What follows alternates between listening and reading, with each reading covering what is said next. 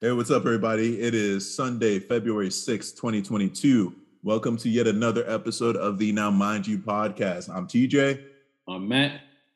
And today we will be going over manga and combat sports. We had some UFC, we had some boxing. In terms of the manga, we have some Hajime No Ippo, Sakamoto Days, Ayashimon, Kaiju No. 8, Jujutsu Kaisen, and My Hero Academia. Of course, spoilers ahead. And as you guys are listening to, please be sure to check our descriptions on whatever platform you're listening on, right? Because we do have the timestamps available. So if you want to skip to a specific part, check that out. But don't say we didn't warn you. Spoilers ahead.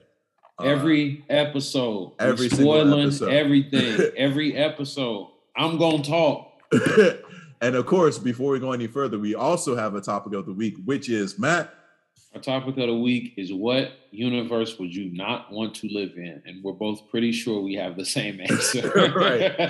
Right. So, Matt, let's get into it. Take us away, bro. All right, so we're going to start off with Hajime No Ippo. This is chapter and or round 1369. This chapter is called 50-50.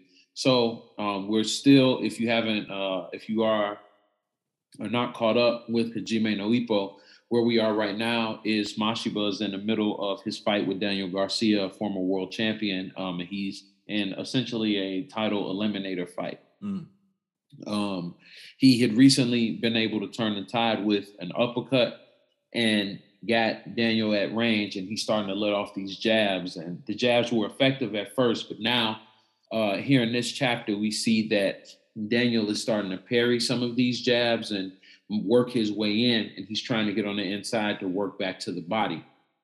Mm-hmm. And as we're seeing that, we get a little bit of a flashback from Mashiba's coach, where he's remembering in training, this uppercut was something that he threw just kind of out of instinct when they were in camp.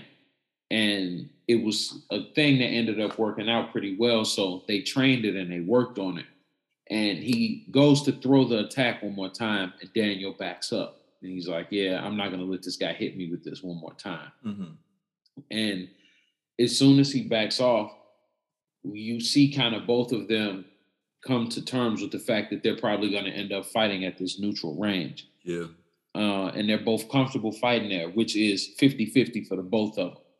And right after that, we get pretty much treated to seeing these guys punching, weaving, blocking, whatever, everything. These guys are throwing the kitchen sink at each other, and they're parrying, blocking, and dodging these punches, all while throwing at each other. And at this point, it's what they're calling it, which is why the chapter is called a 50-50. So they're both trying to figure out who's going to get it, who's going to get the edge. Both of these guys go back to their corners relatively tired. And that's the end of round 7. Mm-hmm. So, we're going to see who's going to be the person that's essentially going to break, and who's going to be able to break ground going forward into the next few chapters. And then we also get a little bit of a mention from his coach about Ippo seeing, yet again, the main character having his effect on everybody. Even after he's retired from fighting, he still matters. Granted, it's his manga, but still, just to see that even he plays a factor in essentially anybody who's ever come into contact with him. Right. But overall, I thought it was a good chapter. Obviously it leaves you wanting more. And, I'm just waiting to see next week's chapter and see how this fight's going to continue. The thing now is this fight going to go the distance, or is somebody going to get stopped? Right. And, according to the author, we only have one character that we know, according to him, and, our author could lie. There's only one character that's never going to lose, and that's Takamura. So yeah. It's not beyond the possibility that Mashiba could end up losing this fight. Morikawa, he won't hold it back. You will, sometimes you'll win, sometimes you won't. So, which is realistic. Yeah. I think it's very realistic, and I think it's a great thing to have, and it's a good factor to add to the manga.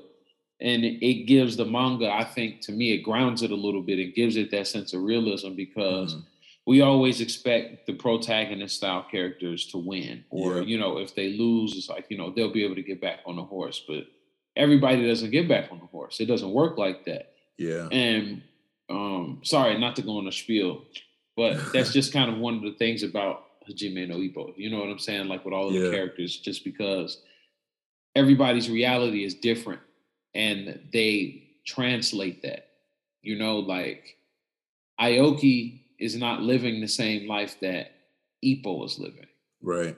And like Kimura doesn't live like Takamura or anything like that. And their lives outside of boxing, their lives within the world of boxing all reflect that. The way that they fight all reflect, who these people are. Yeah. And that, I don't know, I just think that's just a degree of realism that I think is really dope. But whatever. Yeah. Anyway, that's my thoughts on the chapter. Go ahead.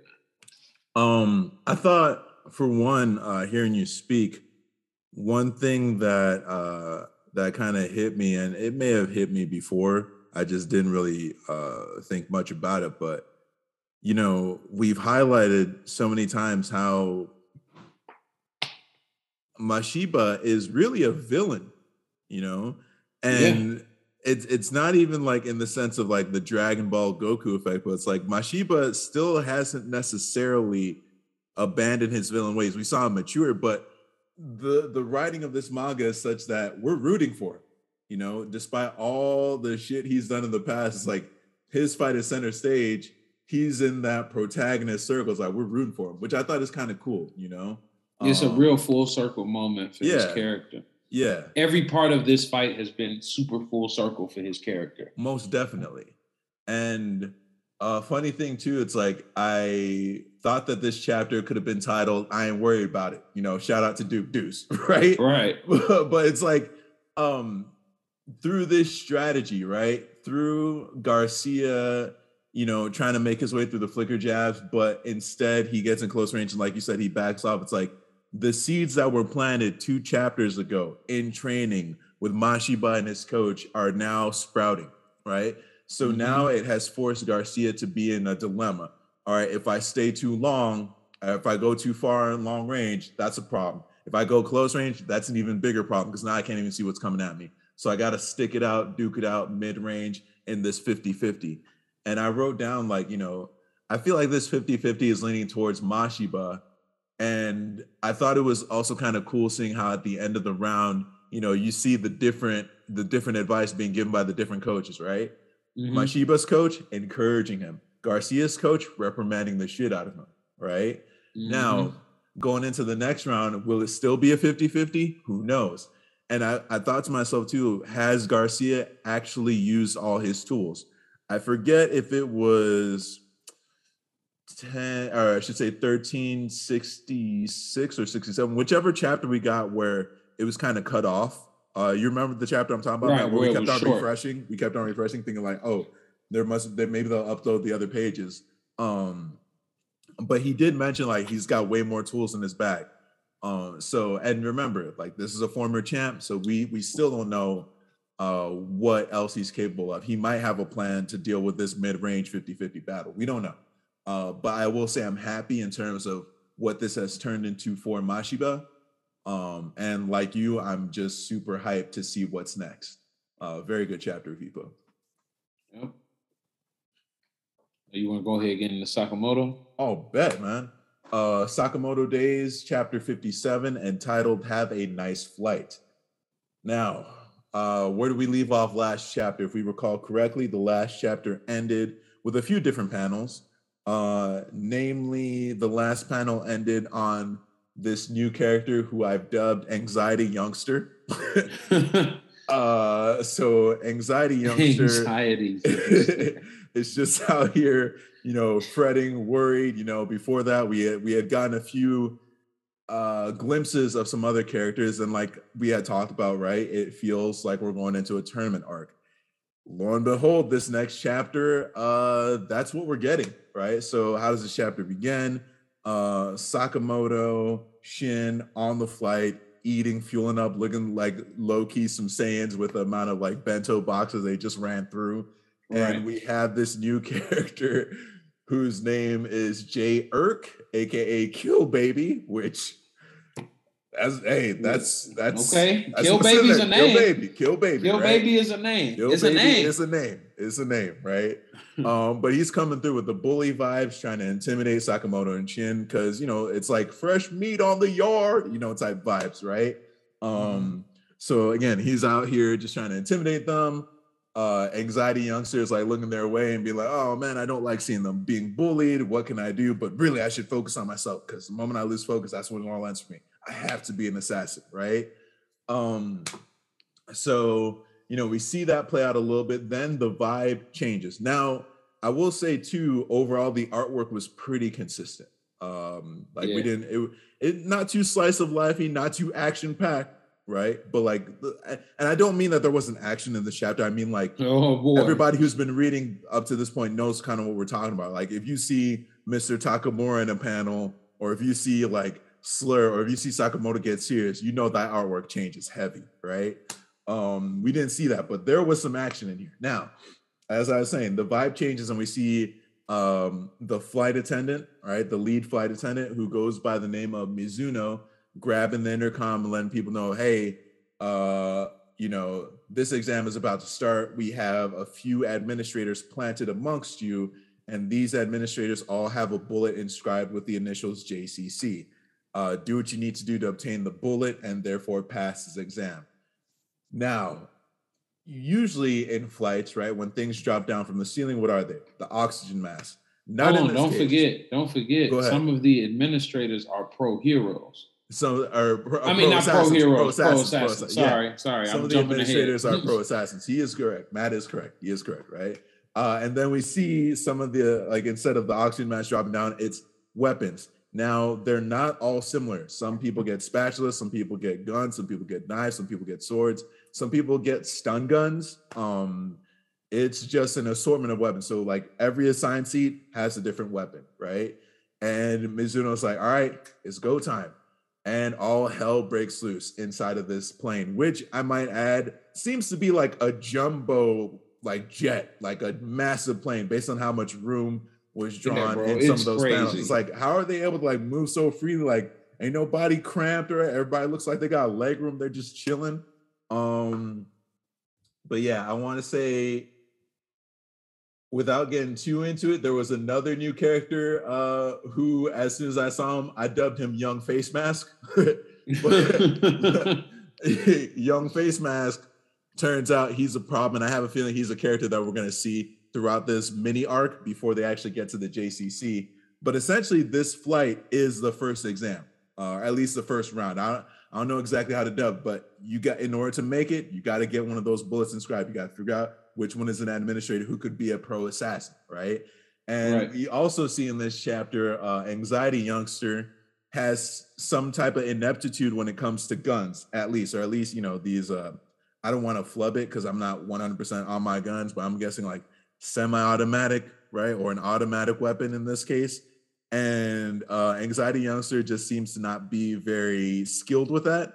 Again, we don't really know this person's full skill set, but based on what we saw, they were kind of clumsy with it and kind of lucky because we see them. And the reason why I'm going gender neutral is because we don't know what their gender is yet, right?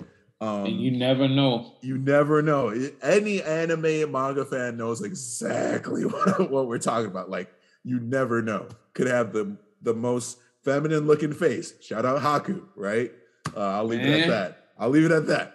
But but yeah, we see them use this gun somewhat effectively at keeping attackers from them. And then they look back at Sakamoto. There's a pen dangling from Sakamoto, right above Sakamoto's seat. He grabs it, he looks at it, and they're like, what can he do with this pen? This is straight out of John Wick. This is straight out of John Wick. Ooh, for real. Boy goes to work with the pen, just annihilates an opponent in front of him. He's like, this is a good pen. And it ends with Anxiety Youngster being like, what the hell is going on? My thoughts on this chapter, I feel like my thoughts kind of leaked in with the description, but dude, this was a fun chapter. I did not expect the tournament arc to kick off right then and there. Is that weird? I didn't expect it either. It was it was kind of set up for that, but I was I didn't think it was going to kick off like that. Also, Mizuno, Dude, she had like 3 JCC boys. So she's an administrator and pro assassin too. Like, and one of the first things I noticed or I wrote down when I saw Kill Baby come on the scene, I was like, oh, this boy's gonna be the first one to die.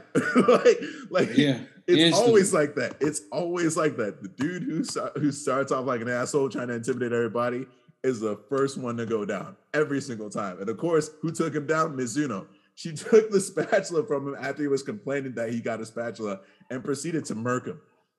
It was beautiful, but it's like, yeah, I'm sorry, I'm just like overly hype on this because it was so funny and so good. Also, it was interesting to know too with Kill Baby, like he's on his 5th attempt. And I had like, because he was on his 5th attempt and there were other people saying that he was up to his usual shenanigans, intimidating the newbies, it made it seem like maybe killing is not allowed during this exam. I was wrong. Like I was wrong, but that was like my impressions off of the first few pages, right? Bro, young face mask. Face mask, dude. Oof. He's a germaphobe, oddly enough, right? Like you saw him like hit his own hand with the spray bottle. There's always that guy. There's always that guy, but he's a problem. He wasted no time. Didn't matter if you were an administrator or not, you were getting these hands and these bullets. Like the way he killed dude, like correct me if I'm wrong, he perched on homie's shoulder and and just was like blew my man's head clean off. Like it was just wild. He's got to be somebody we see more of, right?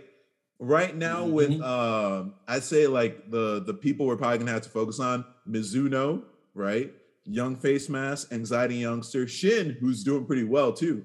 Remember, let's not forget, Shin is psychic, and of course our boy Sakamoto, right? I thought it was cool in the last panel or so, like when he's going to work with the pen, how his cheek was jiggling too, right? Yeah, like that was hilarious. I thought that was funny. That was really funny. But yeah, I still think that anxiety youngster is going to be a problem because they fit that archetype, you know? And as I said in this chapter, it's like they showed the ineptitude with the firearms, but we don't even know if that's like their true wheelhouse, their true skill set. So it remains to be seen. Whenever we thought that other guy was an inept sniper, and it turned out that he's a ricochet sniper. Yeah, which is like wild, right? Insane. Yeah. So you never know, man. Bro, just go into your thoughts right now. As far as Sakamoto Days is concerned, I just was caught off guard by the fact that it started right away. Like it was like, okay, I'm thinking they're flying to where they're gonna go. We're probably gonna get some explanation. Yeah, they're a little bit more exposition. Yeah, they're like, yo, so shout out to y'all on this flight. Y'all go ahead and just get to throwing them right now. Then It was like, what? Like, yeah, all y'all here for the exam, right? This the exam. Also, when Kill Baby ran up on her with the spatula, like, what am I supposed to do with this? And she slit his throat with it. She slit his throat with the spatula. The spatula he said he could not use.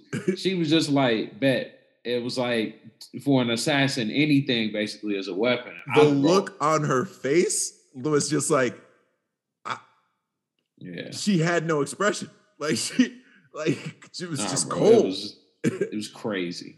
Dude, crazy. I thought it was insane, man. So overall, I really was into the chapter. I thought it was dope. I like that we just getting right to it. I think a lot of manga, especially in this generation, you and I have talked about this, outside of the recordings, is like, I feel like a lot of manga are really starting to just pick their pace up. Like the pacing of a lot more of manga is a lot faster these days. And I'm not necessarily complaining about that. I think it's pretty cool. I mean, again, we're in like chapter 57 and we're already starting our third arc? Yeah. Like fourth arc, you know what I'm saying? And all of these things have all sort of worked out in the ways that they've needed to. So, and this is also still just the preliminary stuff, Obviously we'll see what ends up happening as they continue to go forward. I wonder if Chainsaw Man dropping was like the turning point.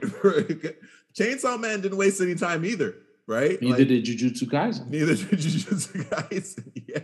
They all in the same kind of generation. Those two mangas were just like the catalyst for all these. Like, we want action, we're gonna give it to you, right? Like, right, pretty much. It's just wild, man. Yeah. Again, I'm gonna just keep saying this until more people let us know in our circles that they're reading Sakamoto Days. But 57 chapters, it's still not that much of a binge. Y'all can do this. Y'all can do this. Super doable. Get in on this. With that being said, Matt, you want to take us into Ayashimon? Do you want me to take us into something else that's also super doable on chapter 11 of Ayashimon? Yes, sir. Yeah, no yes, problem. Yes, so we have chapter 11 of Ayashimon, which actually I think in terms of like from a character perspective, and I'll get more into it, turns out to probably be the best chapter so far. I can agree with that. I would say in terms of just development of characters and stuff like that. Again, it's a baby manga at this point. It's 11 chapters in, you know, but we're getting to a lot of things in these 11 chapters. So anyway, where we pick up, Urara is still in her yokai form and she's running.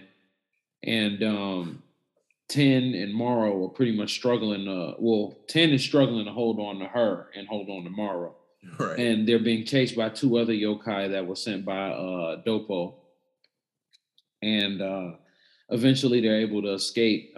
She ducks off into a subway and they're able to, disappear. So as they fall, they hit the ground. Urara's back in her, I guess you could say, human form or human demon form, whatever. And she passes out. And before she passes out, Ten pretty much explains what he is and why he's called Ten. And Ten is apparently short for Tenjo Sagari. And essentially what he can do is he can move through ceilings. He can move through walls, ceilings, things like that. As long as something is connected, if it's like two connected rooms, essentially, he can go either up or down. Right. If there's a ceiling, he can go down through a ceiling or he can go up through a ceiling. So, as crazy as that sounds, it does, it makes sense. They show a little bit of an explanation for it. And he's the reason that they're able to get away. After they duck off into the subway, they fall through the floor, which is why the yokai can't find them. So she passes out, and as Urara passes out, Morrow wakes up. And I thought it was funny that he's like, "Oh man, you're awake. You need something to eat or something to drink." He's like, "Manga." I screen capped that. That was super funny. I did too. I did too. He just reaches out and he's like, "Manga," and then you just, essentially get the 10 looks at the camera face like, "Come on," like. He lost a little respect for Mario. Yeah. And so we see Mario going through the ceiling in all of these different malls, taking money, taking clothing, and also taking manga, and you know who that's for. Right. And we see Urara wake up from a dream where she's just seeing her father's back. She wakes up and 10 pretty much lets her know that she's been asleep for 2 whole weeks. Now, that's relevant because in the previous chapter with her, pseudo guardian Hashihime, she explained that when whoever Urara took her form, that she could only manage it for X amount of time, and it would have her so tired she'd be out for 3 days.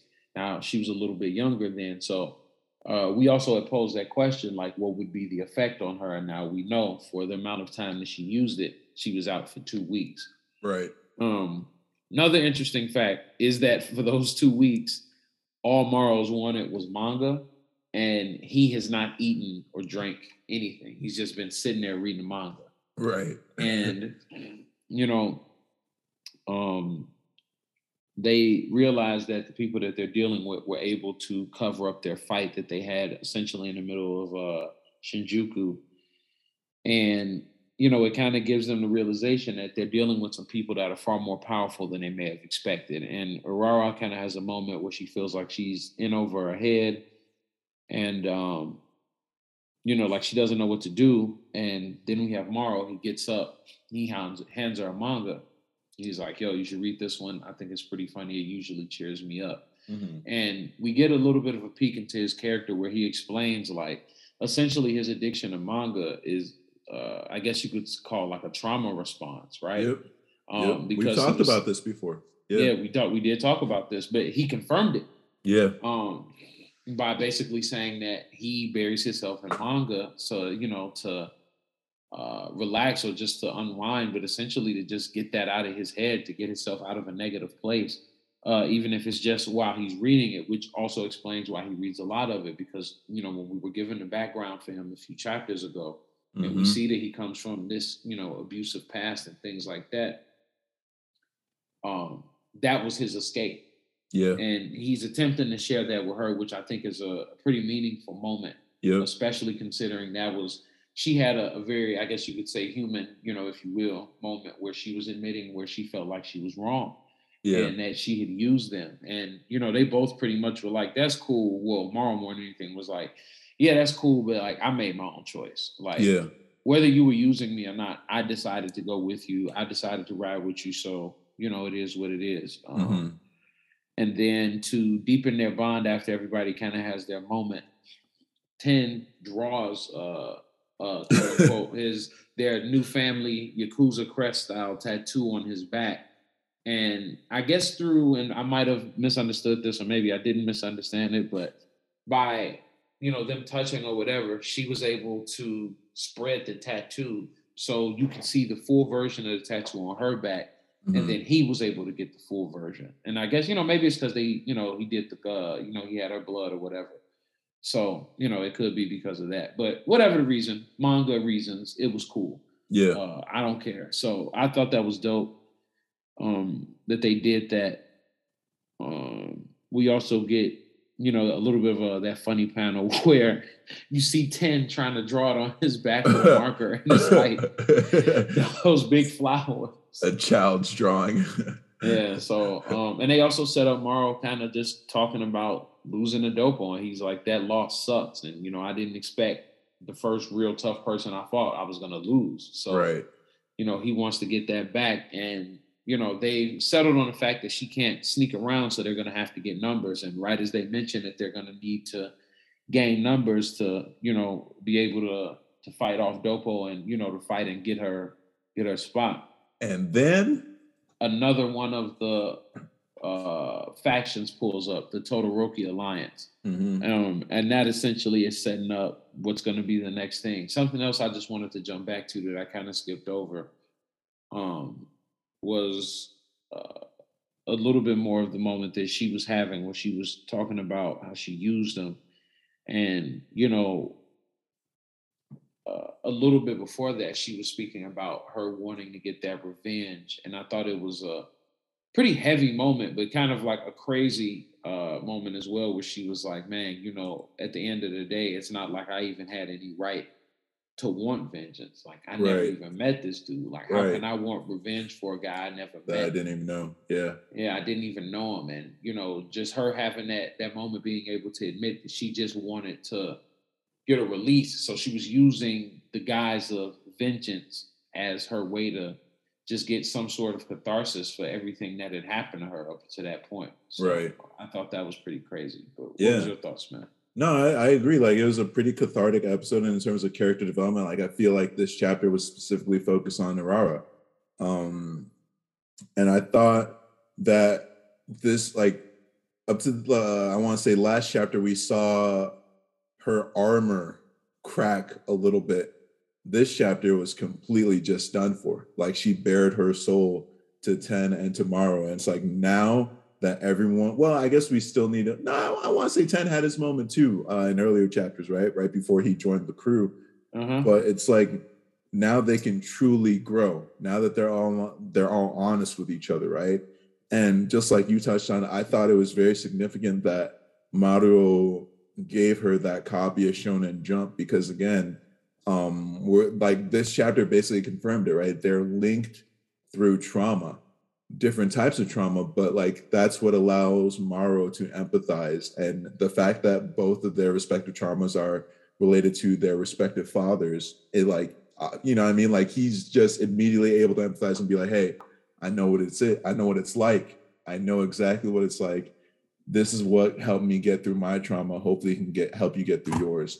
And I really, like you said, it was cathartic, but I really like that line she said about this whole time I realize now that I'm just mad at my dad. That's definitely a breakthrough. Like 100%, like that was a breakthrough. And yeah, no, it was just a really good chapter, man. Just character development wise, and not necessarily like I want to say this. I don't think it's like the first shonen battle type manga I've read that made deal with like the psychological. I mean, fuck Chainsaw Man, but Chainsaw Man was just like on a different spectrum in terms of the psychological. Chainsaw Man is damn psychedelic, damn near. Like Chainsaw Man was just. I still don't know how that got past Shonen Jump's editors. Like, how did they let? But that's a different conversation. Yeah, it's a conversation. That's a different conversation. That is a different conversation. But I will say, like, you don't really see this where you have characters who've experienced this type of trauma, two protagonists who've experienced this type of trauma, and who are helping each other get through it. Like, it's not necessarily just focusing on the physical elements of battle, but also like the mental elements too, being honest with each other, being honest with yourself. This was a good chapter in that regard. And what other notes did I have? You know, would you mind if I jump in real quick? Not at all. Another thing was like, how relatable was that, right? Yeah. Like Moro retreating into manga, you know, through trauma and just that being his escape and his way to just get away from what he was dealing with. You know, like how relatable is that for like somebody who's probably reading that manga is doing that exact situation. Right. Like you know what I'm saying? I just thought that was a good detail. It hit close to home for me. I know like when I was younger, like my parents split and there were some rough times, man. Like manga comics were an escape for me too. So I know it hit. I mean, like you said, that was super relatable for me as a reader, and I'd imagine for others too. You know, shit. It was just a good chapter, and I just thought it would have been funny if they just kept Ten's tattoo design on Maro's back, right? Like, just those giant flowers. But I don't know if it's man. I didn't even think of it that way. Like it's the fact that they exchanged blood or whatever that allowed her to transmit the tattoo onto. I just was like, oh, demon magic. You know what I mean? Yeah, like, demon magic, manga, demon whatever. magic. Like, you know what I mean? That's what clicked in my head. But I like your explanation better because that just shows how much they've like. I mean, like the chapter says, right? Aren't we family? That just shows how much they become a family. So yeah, I really like your explanation. Yeah, they've all bonded. And then I'm really hyped, like this new little arc going down with the Todoroki Alliance. Two ways it can go, right? Big ass fight, or I'm gonna call it the Urarara Syndicate is just about to get bigger, you know? Yeah. I'm really hyped for this. Really hyped for this. I'm looking forward to it for sure. I'm very excited to see what's gonna happen with it going forward. Yeah. If you want, we can jump to the next one. You ready? Is that cool? Yeah. Any final thoughts? Or you No, good? bro. I said my spirit is good, bro. We good. Let's get into this. We on chapter 55 of Kaiju number 8. We finally back. Finally back. Where we left off, we're dealing with the aftermath of everything that happens. There's been a lot more kaiju attacks as we've been seeing in this chapter. But a big thing, and I'm gonna I'm gonna dive a little bit more into this as we talk about this chapter. The one thing I noticed right away, and I just want to throw this point out here before I forget it, we see Kafka is inspirational to both his old team and his current team. Yeah. With the opening chapter being, you know, the cleanup crew, and Kafka comes up and essentially one of the other guys on the crew sticks up for him. It's like, no, like, you know, there's no way Kafka's gonna quit. And we kind of see that his belief in somebody that was like, I've seen this with people even in real life. His belief of somebody who literally was like right next to him, being able to like make it is kind of feels like him making it. Yeah. You know what I'm saying? Yeah. And he wants to believe in Kafka, and that's his inspiration to continue to do his job, because regardless of how they may or may not be playing that job, like whether it's important or like it's a lower level job, it's a relatively important one to have to clean up those kaiju and to understand the mechanics of their bodies and how certain ones work, because it's definitely helped Kafka be an even greater resource to them on the team. I think it's only helped. That expertise has only helped him, in my opinion. And not to mention too, like just stepping away from the Kafka side of things, probably for like their research and development. Because remember, like a lot of the weapons, armor, and whatnot are basically developed from dead kaiju, right? So I'd imagine like just for that reason alone, the cleanup crew is important. And not to mention too, like, just for society's sake, right? Like imagine like let's go to Power Rangers. If every episode of the Monster of the Week like fucks everything up, and then Angel Grove would just not be the same, right? Like if there were no cleanup crew. Just putting that out there. My bad. Go ahead, bro. I feel you. Yeah. So after we see, Kafka's old team, surprise, surprise, we see Kafka's current team. We see the first division, they're training. We got, the platoon leader, Kikaru, and Mina is the platoon leader. Mina is the one pretty much fighting Kikaru, and they're training together pretty much. And Kikuru's trying to step it up, man, and she's fighting essentially the best person she can fight other than the guy that's sitting up top, Gin, who's just essentially chilling, playing a game on his phone. So he poses a challenge to Kikaru that she needs to level up by the time he finishes playing his game. And one of his other teammates comes in there and kicks his whole chair over and is like, dude, get your ass up and start training. Shout out to that vice captain. Right. Shout out to him. And he talks to him about Kafka. He's like, look, what about number 8? I know he on the team, but with him turning back and now possibly not being able to transform completely, because now part of his hand won't turn back regular. Right. Part of his hand is still in kaiju form. And I have a theory about that, but I'll share that after. His hand won't turn back. And essentially, what I thought was also cool was their reasoning why they probably didn't want him to be on the team. And it wasn't the question is, will they let Kafka stay in the first division, because now he could permanently not, turn back into himself. He could probably be permanently stuck as a kaiju. And if he becomes permanently stuck as a kaiju, they would be obligated to take him out. Right. But because they recognize that he's a human, literally they're questioning doing this, which is something that you almost never see, especially within like a government organization, period, let alone in like a manga, that they're questioning the use of him is not a question of anyone's safety really, but his. Right. Like, dude, do you want to do this? Because you could end up getting stuck like that. Right. And like, we're not all the way cool with knowing that we're turning you into a kaiju. Right. And so they essentially task Gen, who's the captain of the team. He has to go talk to Kafka and let him know what it's going to be. Is he going to be on the team or will he not be? And he essentially asks him, can we use your strength? I know that it's fucked up. I know that it's messed up that, you could be turning into a monster, but we need you, bro. Are you willing to risk that for the greater good? Yeah. And he was like, bro, I'm just happy you asked me. Let's get it. He basically said, down. Say less. Yeah. Essentially, he tells him, say less. And, I was like, oh, man, that's a pretty dope way to end the chapter. And then I kept swiping. I was like, we then see at the very end,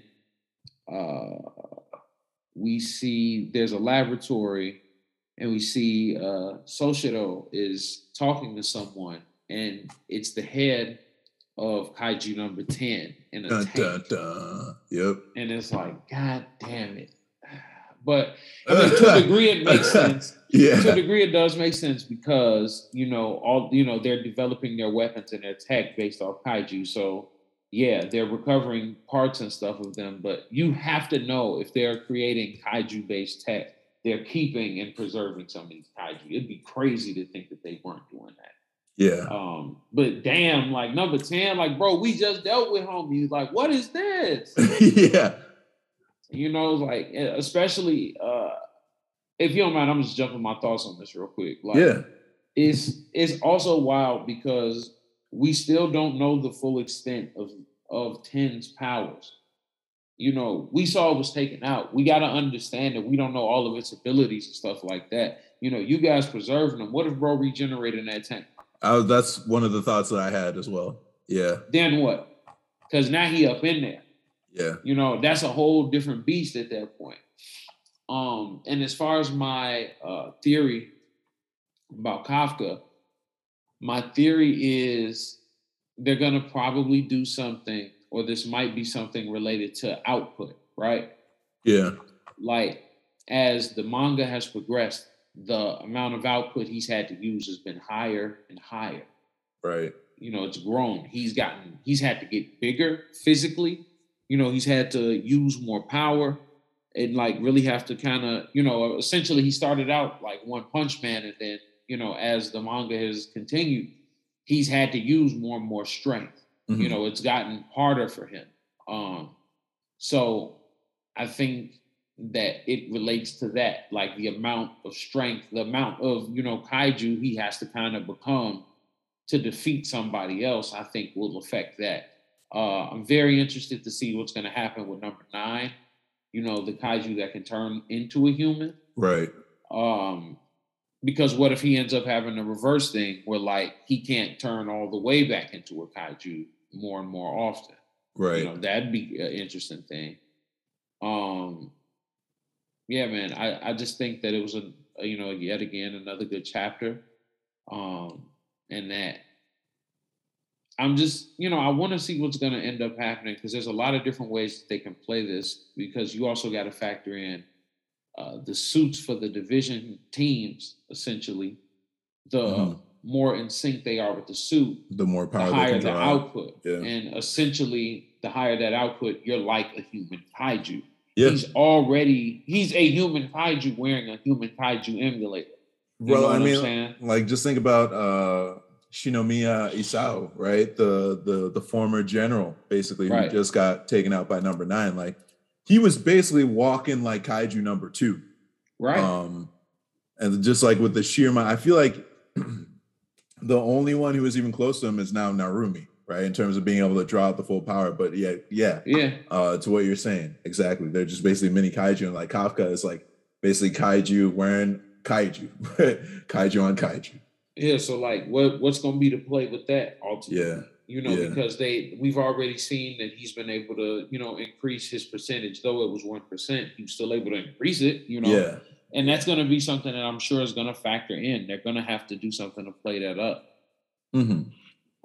But yeah, that's pretty much my thoughts, man. How you feeling about Kaiju No 8? I thought it was a good chapter. I really like what you said about him inspiring, like his example inspiring some of the other workers or like his former team in the cleaning force, because they could have been slacking, especially this dude. They even like mentioned how he was like a gambler and a drunk, but like he's kind of like maybe turned his like mindset around, like turned over a new leaf, and just wants to do better because he's seen somebody who was with him in the trenches like do better too, right? But actually, like, slight correction though, Kikoru is training with not Mina but Shinonome, who is a platoon leader under Narumi, right? Mina is still, although it looks like she has the same weapon as Mina too. But the reason why I knew it wasn't Shinonome is because I had to look it up, because I thought it was Mina too, and I was like, wait, is that Mina? I don't remember Shinonome being her last name, so I had to look it up on the wiki for Kaiju number 8. I got you. My bad. No. It's all good, man, because they look really fucking similar. Especially since it's like, you could argue that this chapter may have been a slight time skip. I felt like this whole chapter was like the start of the training arc. Kikoru's like leveling up her training. And at the end of the chapter, before we see the little slice with Vice Captain Soshiro and Kaiju number 10, it looks like Kafka's about to get some one-on-one training with Narumi, right? That's the vibe I got. So. That's the vibe I got, at least, right? Yeah, I hope so. And then what else I have? You hit on a lot of really good points. I thought, okay, so as you said and as you mentioned, right? If he continues to turn into a kaiju, he might end up losing his ability to revert to a human. I thought it was interesting that they put it that way because it seemed as if he would lose his ability to revert to a human, but they never said that he would lose his humanity. Right. The wild card is still the kaiju in him. Now, if you all recall correctly, or if you all recall the chapter where Izao or Shinomiya Izao is putting Kafka to the test, basically giving Kafka the chance to show that he is a human being. Kafka's having that internal battle between him and that kaiju that shot up his mouth and turned him into kaiju number 8. I hope that we get something, and I'm sorry, Matt, sorry, but something similar to Bleach. I'm sorry, Matt, I'm sorry. Bastard. I'm similar. Bastard. I'm sorry. But similar to Bleach, where we see Ichigo basically training with Zangetsu, right? I'm not saying it's got to be like a carbon copy, but like that's the wild card in my opinion with Kafka's kaijuification. Like, can he find a way to find some type of common ground with that inner kaiju, right? Because when that inner kaiju took over, it was a problem. Like you mentioned him getting bigger in size. Like, remember how big he got in that training room? Like he was out of control. Yeah. So I think the key, or at least it'll be interesting to see like what that one-on-one training with Narumi is going to look like. But I want to say we're going to see that inner kaiju, or at least that astral plane. Like, hey, bro, you got to figure out how to tame that inner beast, or at least communicate with it, be a factor going into like his training arc. I also want to say too, it was serious when the double page spread was in color. Like, it was serious when it was in color like that. Like that far back in the chapter impact, too? Yeah, that impact. That's something you usually say for the beginning. Like that impact could just hit different. Shit, that was the first page of Hajime No Ippo. You feel me? Yeah. And they put that like, it wasn't even the final panel. It was that moment. Yeah. They really emphasized that. And like just the seriousness showing up in Narumi's eyes, the seriousness showing up in Kafka's eyes, like it just hit in the best way possible. And of course, our boy Soshiro having a chat with Kaiju number 10's remains. Like you said, man, my first thought was like, what if he fucking regenerates? My other thought is like, okay, it's just a panel. When we come out with merch, that's going to be one of our items. It's just a panel. There's no way that's not going to be a merch item. But like the eye is what's kind of making me wonder if he is actually conscious or not. Right. Because it looks like it's glowing, but I'm not sure. And of course, like the bubbles in the tank make it seem like there's something going on there, but that could just be like whatever liquid is in there, being active, right? But I'm thinking it's either going to lead to some type of interrogation, because the look in Soshiro's eyes, it just looks like serious business, right? So it's either going to be some type of interrogation, or maybe they have advanced enough technology where they can just potentially mine the kaiju's brain for information directly.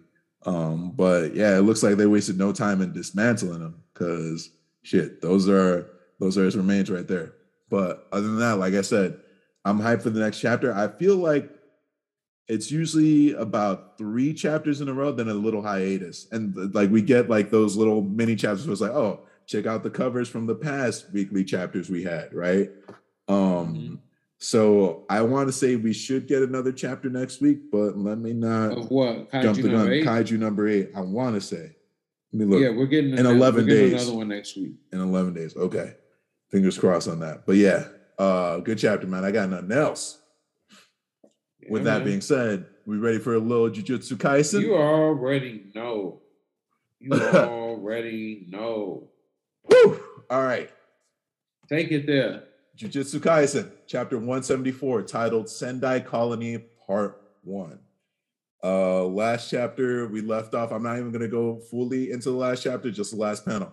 Yuta entered the chat, right? Entered the chat, baby. This chapter starts off a little bit different. And before we dive into the chapter, in my notes, I just went back to the last chapter just so I could get the names of the new characters that we're dealing with. And just to remind everyone, right? So the new rogues in this chapter, the new opponents, we have Ryu Ishigori, aka the Pompadour. That's what I'm gonna call him because he's got that cool bara. You feel me? Like the cool bara Pompadour. Yeah, for real. Durav Lakdawala, who just got murked by Yuta, right? Takako Udo, the floater, whose like clothing is a little translucent, but she controls the sky. And then Kuro Rushi, right? The Roach. These are the new characters that were introduced last chapter, who are basically the big bosses in this colony. They have racked up the most points inside of this colony game. And I'm gonna stop calling the drone. It's Kogane. I just keep forgetting every time we record that the drone's name is Kogane. But yeah, I do too. Right? This chapter we start off with Takako and Ishigori realizing that Lakdawala just got murked because they see his Shikigami essentially disappearing. And I believe it's Ishigori who makes a comment like, oh, this is the reason why I was able to get so close to Lakdawala's territory because, the Shikigami just passed or like just dissipated into thin air. Like he must have gotten murked, right? And one thing to note too, going into this chapter, we get Takako and Ishigori's internal monologues, and oftentimes they're having the same thoughts, which I thought was cool, but just something to keep in mind, like throughout this chapter, they are essentially observing what is going down with the new player that has entered, according to Kogane, right? Yuta, right? So, like I said, it starts off with that. Yuta dispatches Lakdawala, and then because he dispatches Lakdawala, or at least right before that, before I jump too far ahead, right? We also see that Yuta has not just been, going around fighting for himself, but he's also taking care of the non-combatants who are in the culling game. Now, this brings up an interesting callback, and I say this because when the culling game started, we got to give Kenjaku credit for this. He did give everyone in the affected colonies an option to either stay or leave. Now, that being said, it also may have shown up in their psyches like it was a dream, even though this happened physically, like he may have appeared to them in a dream. So maybe these people didn't take it seriously because of that. But he did give everybody the option to choose to opt out, right? And as we can see, some people didn't opt out. So as a result, we have quite a few non-combatants like civilians, children, right? Who are caught up in this. And Yuta has found quite a few of them and has taken it upon himself, to protect them and to guide them and to just guide them to safety. So he just got rid of Lakdawala, and inside of Lakdawala's territory, I believe it was a stadium that they were just about to enter into under this bridge, right? And as soon as they're about to do this, because Lakdawala got murked, turns out Lakdawala's presence was keeping Kurorushi at bay. So this was what was keeping, that was the condition that was keeping the roach at bay. And now that the roach is awakened, he's starving. So this is another chapter where you got a lot of text bubbles and you really had to read the text bubbles, right? Kurorushi is in a state of constant hunger, right? And because of this, as soon as it is awake, it must feed because it is always starving. And the thing that stood out to me and probably stood out to everyone that read this chapter was the line about, I'm going to butcher the pronunciation, the parthenogenesis. I looked up what parthenogenesis means, and basically it comes down to asexual reproduction. If you don't know what that means, but the ability to reproduce without necessarily fertilizing the egg, right? Right. There are a lot of insects that can do this. Some species of lizards can do this as well. But I have a note on what that could potentially mean in this battle that essentially ensues. But right, the roach is in the chat. It's now Yuta versus the roach. And let's just say the way this roach is introduced in this chapter, man, Jujutsu Kaisen never seems to under-deliver when it comes to gore and violence. We see Yuta shepherding these non-combatants to a safe area, and as he's shepherding them, that's when a swarm of flying roaches, and the way they're moving, it honestly, even though it's drawn, looks like it's a liquid wave, right? As soon as they're about to get to safety, there's one dude running towards you. He's like, help me. And the swarm is right behind him. Yuta's like, I can save this dude. Goes in to save him, and he's able to get to his arm and tries to pull him into safety, but the roaches basically reduce this man to a skeleton within 2 pages. And it was like insane. They exploded out of him. They like bifurcated him, basically split this dude in half, and then just, if you've ever watched like a Looney Tunes or any cartoon where they've either had cartoon piranhas or cartoon termites, and maybe that's triggering for you, some of the guys, like the sound of like something being chewed at in high speed. That's what I thought of when I was reading these panels. Like, they just reduced homie to a skeleton in little to no time. Like, clothes, everything gone. And this is basically, and Yuta, shout out to him, like, just being considered special grade and like special abilities, and not just, you know, cursed energy, cursed spirit manipulation or anything like that. Like, the dude is just OP in all aspects of being a sorcerer. We just see him make short work of this wave. Like, the cockroaches go for him next. I'm sorry, let me look at his name again. Kurorushi, right, directs the wave at Yuta because Yuta interrupted his feasting, and Kurorushi's instincts are like, oh, we need to target this dude next, devour him. He might be able to satisfy our hunger, which is impossible because he's always hungry, right? In the meantime, while this is going down too, Yuta directs Rika to smash the bridge in order to, you know, not necessarily trap the people inside, but create an obstacle so that the wave can't get past the bridge, or at least the rubble, and attack the people on the other side who are safe for the time being. Then it switches over into Yuta's internal monologue. We see his thought process. We see him thinking about the rules that have been added currently, and we see him come to the conclusion that, for one, resources are limited. We have non-combatants. We need to be able to allow people to travel freely through these colonies, right? We need to be able to stop people, though. Like, we can't just have somebody like Kurorushi, my bad, traveling in and out, or Lakdawala, who just got murked, traveling in and out. But we also need ways to allow allies to communicate with each other. So these are a whole bunch of rules. And he comes to the conclusion that 4 rules are going to need to be added to the game. And he says it in one line: I've decided to get 400 points myself. Now, we have to understand something. This isn't just, you know, I'm going to just stack up points. This is like, every time you add a new rule, you're set back to 0. And in order to accumulate those 100 points, a lot of things have to be done, namely killing other combatants, getting them transfer points, so on and so forth. We've already seen it happen in the Tokyo Colony arc, right?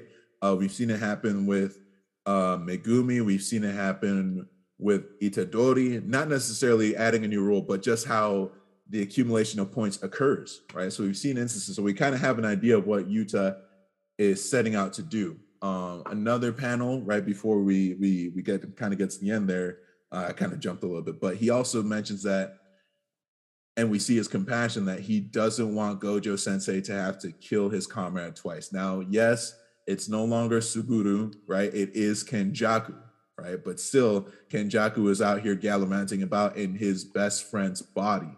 So he wants to spare Gojo that anguish, if you will. Right. And the chapter essentially concludes with Yuta assuming a stance with his katana, saying that he will acquire those 400 points by himself. And those are some cold panels, because the look on his face is not just confidence, but it's really cold, in the best way possible. He ain't worried about nothing. He ain't worried about it, man. Shout out Duke Deuce. And then also we see Kurorushi, the roach, who hasn't really uttered a sound. So this participant is a cursed spirit. So we don't know if it has the ability to speak. We have yet to know much about it, other than what was introduced in the previous chapter and what we've seen so far in this chapter. But it pulls out what is called the festering life sword, or the festering live sword. Yeah. It looks like a problem. And it ends with the whole thing about the sword being able to mix life and death. It's just a panel, but it's an ominous panel. We're gonna get. I feel like we're gonna get more of Yuta in action. But before we get into that, let me just get into my thoughts. I literally wrote, this is what I've been waiting for, a Yuta focused chapter. I really appreciated Ishigori and Udo just kind of like hanging back and seeing what's going down right before making any types of moves. And I guess it's because if Okotsu dispatches Kurorushi, it'll just make their lives a lot easier, right? Because they had all essentially come to some type of stalemate, if you will, between the four people who had the most points until Yuta entered the chat and started murking Lakdawala. And we'll see what goes down with him versus the Roach. I thought, I mentioned the whole thing about the non-combatants and Kenjaku giving them that chance. I still think that whole scene with that one innocent bystander getting fucked up by that swarm of roaches was just a hard thing to read. But man, it was perfectly Jujutsu Kaisen. Like, ain't nothing new in terms of the violence. Like, we've seen that before. Back. We delivered. Yeah, like that's Jujutsu Kaisen all day. I said that Rika knocking the bridge down would be useful, but it's like, if it's a swarm moving the way it's moving, it's only a matter of time. Like, if the roach just sends a swarm, like, it'll just go over that collapsed bridge and still get to these innocent bystanders, I think. So it's useful in the moment, but it feels like a short-term solution to protect those folks. And then I wrote, Yuta is strong. Like, one slash, dude, and just like defeats the whole swarm like that. He ain't worried about it. He ain't worried about it, bro. And here's the note I really wanted to hear your thoughts on too, but that whole thing about the asexual reproduction made me think that Kurorushi, will clone himself or can make some cell juniors. But I feel like there's no way during his fight with Yuta that's going to be a true one-on-one. But at the same time, Yuta is touted as being so OP, like he could maybe also defeat Kurorushi in one strike. We don't know. Like, remember, like, they say he's second only to like Gojo, right? Not just with like, having Rika, but like just on his own special abilities, right? Shout out to Jujutsu Kaisen 0 coming in theater soon. I'm hype on that. And then his whole internal monologue showing how compassionate he is was dope, but also seeing how confident he is. I'm going to say it again. That panel talking about the 400 points and him getting into that stance, I mean, that's just cold. Like, that was my screen cap for this chapter. That growth, man. Yeah. And man, it's weird too, because like in Jujutsu Kaisen, right, the whole festering live sword, it's like it has no blade to it, but it's not the first time we've seen a cursed weapon with that is touted as a blade also have a dull edge to it, but still be something to be reckoned with. So I'm really curious about what this next part of the battle is going to look like, and the mixes life and death thing, it worries me a little bit. Remember they the one guy who's passed away now with the overtime power. Yeah. His blade was taped up. Yeah, Nanami. Yeah. His blade was taped up. So, a dull edge don't mean nothing in that universe. When it comes to this world, right? Yeah. What'd you think, man? Again, it delivered right on time, with a Yuta focused chapter right around the time that the hype for your movie that's focused on Yuta is high. So, they know what time it is. They know what they're doing. Yeah. Was a lot of good explanation here. This again was one of those chapters where you got to read everything. And it was cool kind of seeing the growth of this character, like you had mentioned, and seeing him kind of be two different ways, like, seeing what his disposition was, even in the very beginning when he saved those people, to later on when that's not happening. You know what I'm saying? Yeah. And, seeing his confidence, and this is going to be our first time really seeing Yuta go to work. Yeah. Now that he's, Yuta. Yeah. Now that this is a time skip Yuta as far as we're concerned. That's true. So this is going to be our first time really seeing it. We've only seen, a taste of how strong he is, and we know how strong he's supposed to be. So I'm just looking forward to seeing what's going to happen in the next chapter, if I'm being honest. Most definitely. And once again, haven't had a bad issue of Jujutsu Kaisen yet. Just putting that out there. I know that sounds like a broken record, but it delivers every week. Like, I want to say when I'm taking my notes, Jujutsu Kaisen is usually the largest paragraph, except for maybe Super, right? But when Super is in the chat, but typically it's always Jujutsu Kaisen that takes up the most space on my page. There's just so much to pay attention to in the best way possible. With that being said, you got any final thoughts, Matt, before I move us to My Hero? No, man, go ahead. I'm all good. My Hero Academia, chapter 342, entitled The Extreme Quiet Before the Storm. Last chapter we left off with, it's been a minute, right? Shit. Actually, you know what, bro? Hold on one second. Just go ahead. Okay, boom. Shout out to the Viz Manga app. Last chapter we left off with, we saw our boy Shigaraki talking to Iguchi, basically like the lizard dude, telling him that you need to take these heteromorphs and lead them into battle, right? That's where we left off last time. And then we start off this chapter where we see that indeed AFO, All For One, had some more moles, more plants. And this time it wasn't even amongst the heroes per se. It was amongst the, alleged civilians. I don't know why I said alleged civilians, but basically amongst the non-combatants, right? He still has some moles.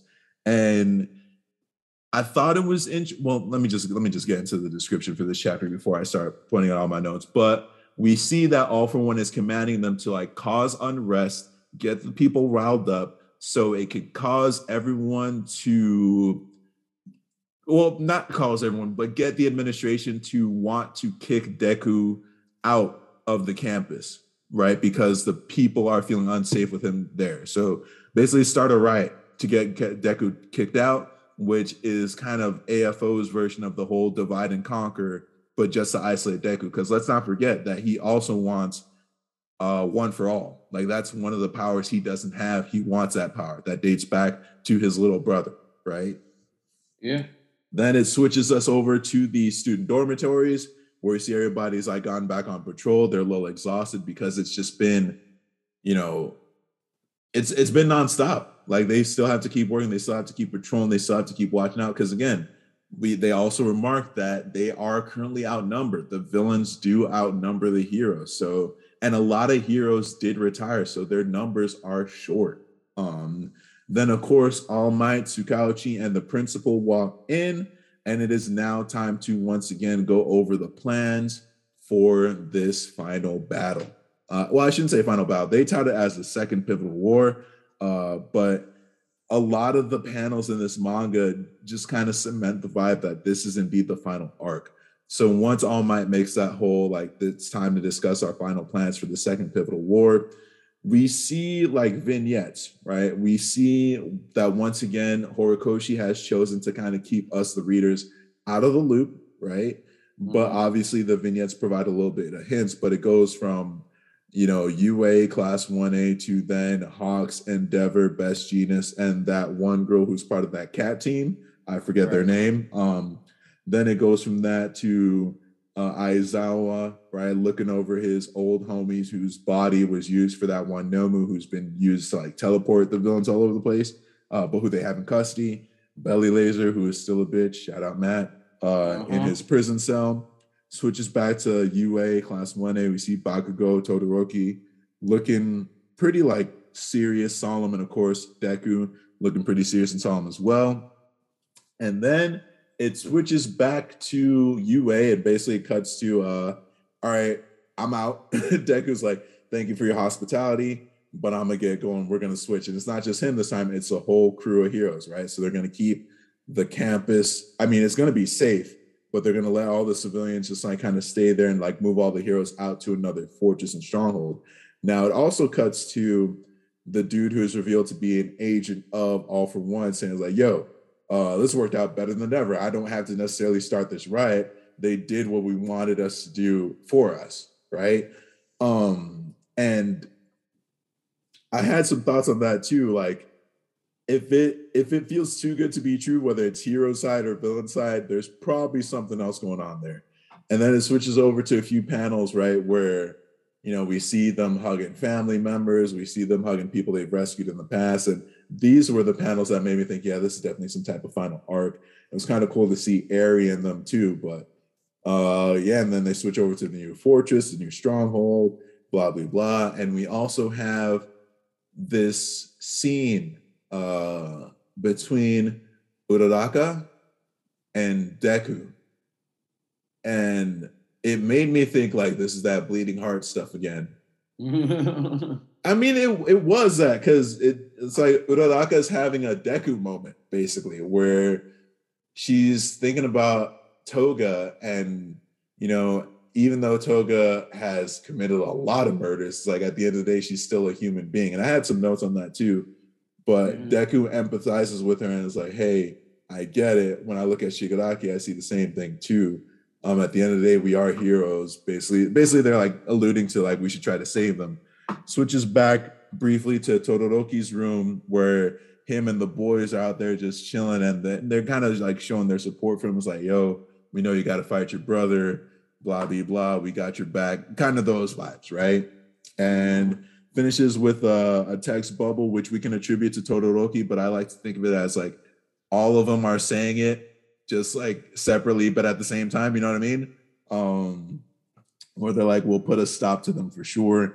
And it ends with All for One saying, shall we? And this is the day of the operation.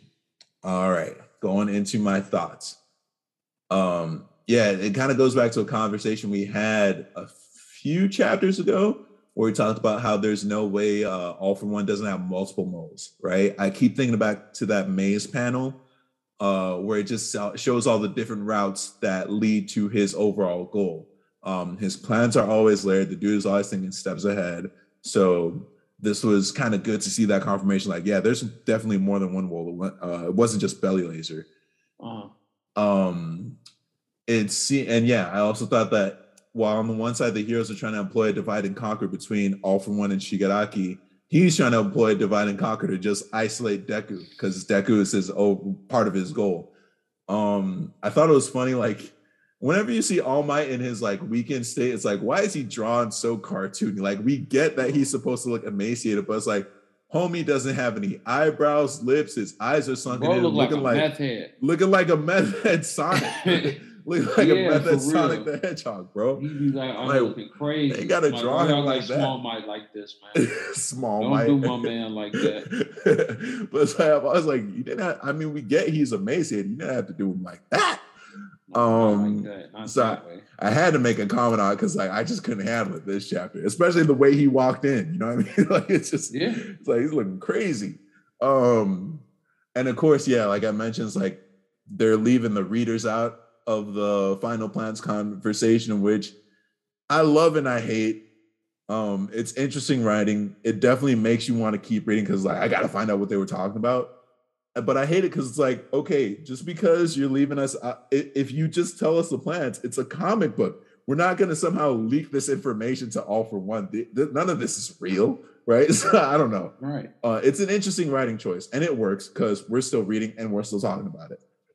And then I wrote down, like I said, it'll lack us a bleeding heart too, huh?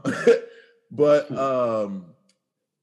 I thought it still touched on a theme that we don't just see in this comic book, but this is something that has come up with discussions about like people who have committed like atrocities in history, right?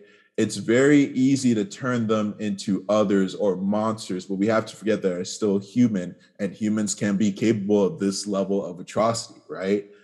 But my thing, and I think you agree, is like whatever you feel, whatever these characters are feeling like, let's make sure that they're not too bleeding heart to forget that these people need to see or need to answer to justice, right? They need to answer for their crimes. Like, yeah, you do what you want, save them or whatever, but you know, they need to answer for their crimes. You can be the hero, but don't murk them. Okay, cool. You got your code or whatever, but there's also law, right? That's what I thought with that. Okay, so I haven't watched any of the My Hero movies, and I remember you but telling us that they are indeed canon. So I got some catching up to do in that regard. And the reason why I say this is because this is something that has been bothering me ever since All for One has been introduced in the present day of the manga. What the fuck happened to his face? Like, they still don't show it. What the fuck happened to his face? Like, All Might punched it off, bro. But like, so the next comment I wrote was like, did All Might reflect his Force lightning back to him? Like some Mace Windu, like Darth Sidious shit. Like, what the fuck happened to his face, bro? Yeah, that's crazy. Like, he's got no eyes. Like, obviously he's got quirks that compensate for that lack of vision, right? But it's still like, dude, I can't. Every panel where we see him up close just like makes me shudder, like physically shudder. I'm just like, ugh, like, it's too much. And I thought it was pretty dope seeing Todoroki and the squad just kind of cheering him up, right? We have Kirishima in there. We have Ingenium, right? Ida, and then we got our boy Bakugo. And was Kaminari in there? No, it was just Kirishima, Bakugo, and Ida. But I thought it was cool just like supporting him because like at the end of the day, he's got to fight his older brother, who he didn't even know was alive. Like they really did not I should say All Might. Endeavor really kind of like brushed Toya's existence. And it seemed like the other siblings weren't really talking about it too. Like it was like the family shame in so many ways, and probably the cause of so much of their family dysfunction, right? Especially those chapters leading up to that, right? But I noted too, like I don't think we've ever truly seen. Well, there are a lot of chapters, but this is like the first time in recent memory seeing Todoroki smile, and this is the first time where it was like, did Bakugo just crack a joke? I thought that was kind of significant, but it also made me think like, oh, this really might be the final arc. Very similar to how Vegeta said sorry during the Cell Saga when they all thought it was over, you know? Ooh. It just, that joke just hit a little different, but and those are my thoughts, bro. What did you think? Shit. I think I was trying to stay awake reading this chapter. I'm over it, man. I'm just not even gonna hold you. I'm gonna get to the action. Yeah. Yeah, man. Look, it's time for the war. Yeah. Y'all been doing a lot of build up. I get it, and it's like we're gonna get another chapter where they're gonna do more explanation. Yeah. It's like wake me up when they get it cracking. Like it's time at this point. Yeah. Like what else do you need to set up? Who else do I need to know is there? Because you could very well just get it started and show me these characters in the war. Like we've seen that happen time and time again. Yeah. You know what I'm saying? Just play it like that. It's like the opposite side of the spectrum compared to Jujutsu Kaisen, Sakamoto, and Chainsaw Man, right? Where they're just giving us the action, and here it's like we're giving you that build up, you know? Man, but it's like it's giving me so much build up that I'm almost at a point where it's like, well, whatever then. Yeah. Yeah. I can see that. Yeah, man. I'm just almost over it, you know? But you're gonna read next week's chapter, right? Like it's got. I just need to complain. That's what I'm here for anyway. Yeah. Excuse me. But yeah, no, I agree. It's like as interesting as a chapter, I should say, as interesting of a chapter as this was. Let's just get to it already. And I honestly would have liked a follow up to that whole heteromorph things, or at least something that indicates where the timelines are. Right? That heteromorphs chapter made us think like, oh, things are underway, but then in here it's like things are still building up. I don't know, man. And I would also like to see if All For One is a little bit worried that they just did exactly what he wanted them to do. And I guess that kind of fits into the whole, like, we don't know what the plan is, right? But it's a little interesting, like the mole for him is like, oh, y'all are just doing exactly what we want. But then the last panel is him seemingly smirking, All For One that is seemingly smirking, saying, shall we? Right? So I don't know. Let's just get to it at this point. Like you said, let's just get to it. That's just how I feel, man. I've had enough. Yeah. Well, that wraps up manga. I think next weekend will be the 13th, so we don't have any super on the horizon, but we can super until the 20th. Yeah, we can reasonably expect to see My Hero, Jujutsu, possibly Kaiju number 8, because it did say 11 days, but then it dropped on Thursday. Number 8 is dropping on the 17th, so it will not be on the next show. We'll be doing Sakamoto Days, Ayashimon, Jujutsu Kaisen, and possibly a Hajime No Ippo. We will not be doing Jujutsu Kaisen because hiatus? They also are going on hiatus until the 20th. Sorry. All right, so we might be missing like 2 titles going into next week. Next week, we're only doing Sakamoto Days, Ayashimon, and Hajime No Ippo. Okay. No, My Hero? Wait, no, My Hero is we should be getting a My Hero next week as well. Yeah. And My Hero as well. Yeah. All right, Matt, you want to take us into combat sports?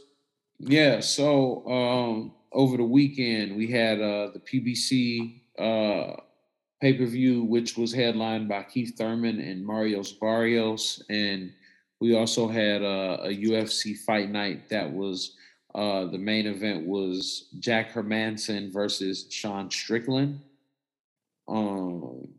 As far as the UFC fight night goes, I wasn't able to catch the entire thing. I caught a few of the highlights, I'm not going to lie, but there were some pretty interesting storylines going into the show, and some things that I found to be pretty interesting, and I'm just going to just talk about it just a little bit. We had, I'm just going to go by his nickname, Chitty Chitty Bang Bang. He had his debut, Chitty, and I just don't want to butcher his last name, but he made his debut and he got, I believe, the second, if not the fastest finish in middleweight history with a 16-second KO. Oh, so like just even surpassing the year to date, just straight up history. Yeah, history, period. Damn. 16 seconds. He countered right over the top of a body kick with a 1-2, and that pretty much was it. And I mean, man, the impact that 1-2 had was something serious. The main card itself was overall relatively entertaining. Like I said, I just didn't get a chance to catch a lot of it. I was pretty in and out. I was a little busy during the time it was on. However, I did catch the main event. On the main event, Jack Hermansson and Sean Strickland. So Sean Strickland's been on a little bit of a tear recently at middleweight, and the guy wants to get a title shot. And Jack Hermansson had been able to kind of turn things around, but he's been hanging around that top half of the middleweight division, looking to kind of crack his way through. So if he would have been able to stop Sean Strickland's momentum, then he would have gotten a title shot. And if Sean Strickland would have been able to, pretty much get Jack Hermansson out of there on his path to the title, then he would have been able to get the title shot. And right. ultimately, it was kind of like, it was on paper, the grappler versus striker kind of matchup. Jack Hermansson is a pretty decorated grappler, and it's pretty much known that he's a grappler. You don't want to get on the ground with him. If he gets you on the ground, he's more than likely going to get top position, and he's very hard to get off once he gets on top of you, from what I understand, and just from what you see within his fighting style. Now, with that being said, on the opposite end of the spectrum, you have somebody like Sean Strickland. Sean Strickland pretty much is mostly stand up. He doesn't do a lot of grappling. He does he stands a bit in like a Philly shell stance to a degree. Shout out Mashiba. Right, shout out Mashiba. I'm sorry, Mashiba's more Detroit style. My bad. Sorry. That's still Philly shell though. That's still the stance is still a shell stance, so that makes sense. Okay. But yeah, you got Jack Hermansson, who's known for that, and then you got Strickland, who's known for more so for the stand up. And Sean Strickland stands in a bit of that Philly shell stance, and he moves in very odd ways. Like, it's sort of like when he moves his head, he goes in and out of being in orthodox to going to southpaw, just literally for defensive purposes. But at any rate, he was letting his hands go. One thing that I really like with Sean Strickland is there's not a lot of telegraph with his punches. It's like from his chin to your face, from his hip to your face. There's straight lines. Straight lines. There's not a lot of wind up. There's no real build up to the punch. He's standing there and his hand is from where it is to your face. He just shoots it straight out. I thought overall he had a really good performance. Jack Hermansson was just never able to get him down. He was never able to grapple him down and get him down to the ground. He got kind of close a handful of times, but he was never able to really secure a good takedown. So for the most part, it ended up being a stand-up fight, and Sean Strickland fought a pretty patient and kind of uncharacteristically technical fight. And that's not to say that he isn't capable of technical performance, which is very obvious from the performance he turned in on Saturday. Right. Sean Strickland coming into this is more known as the guy that is yelling at you and talking to you while he's fighting and throwing punches and pushing forward. And granted, he was pushing forward the vast majority of the fight. He had Jack Hermansson on the back foot, but he wasn't throwing a lot of combinations. But man, his jab was a thing of beauty. That jab was getting through. I mean, it felt like he couldn't miss. It was pretty much the only punch he was throwing. He wasn't throwing really heavy. Eventually, he started to follow up with some right hands. He was going to the head, and then he mixed it up and started going to the body as well. But overall, it was, man, the jab was the story of that 5 rounds, man. He just kept stabbing that jab right into Jack Hermansson's face, and the proof was in the pudding. At the end of the fight, you could just see the difference in their faces, and it was almost entirely from just those jabs. And Sean Strickland was doing a really good job just getting his head off the line. And you can just tell who was more comfortable striking just by watching. There were times that some of the exchanges that Jack Hermansson would get a little wild. He would be extending his arm on his hooks instead of keeping his arm curled. He was throwing with his head down, things like that. So, again, he's not known to be a striker. Very similar to like a Damian Maia in that regard. He's a guy who I'm sure is practicing his kickboxing. I'm sure he's practicing his stand-up. I'm sure he's sparring and things like that. But that just isn't really his route. Yeah. But I think Sean Strickland did a good job and put in a really good performance for those 5 rounds. So there's a very strong chance he'll be the next man up for the winner of Israel Adesanya and Robert Bobby Whittaker, Knuckles, which is next weekend. Yep. Yo, real quick, man. What a set of nicknames. The Reaper and Bobby Knuckles. Right. Bobby Knuckles goes so hard. Hard, dude. It goes so hard. Yeah.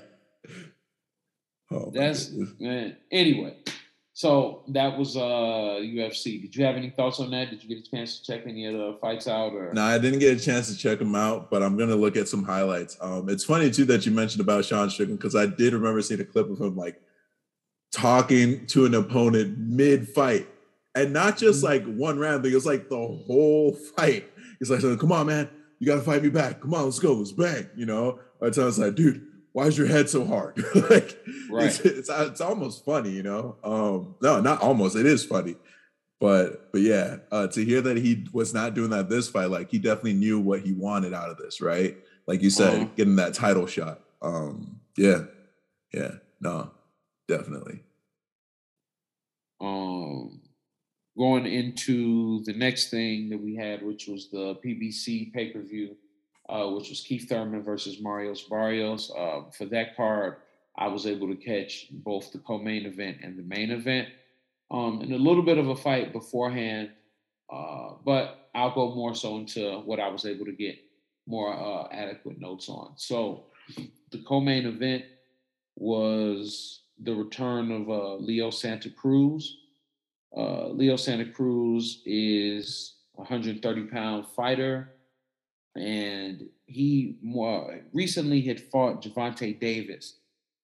He, unfortunately, he was knocked out. His knockout went pretty viral as well. It was a beautiful slip out uppercut. But at any rate, last night he made his return to the ring. And what year was this? The last time he fought?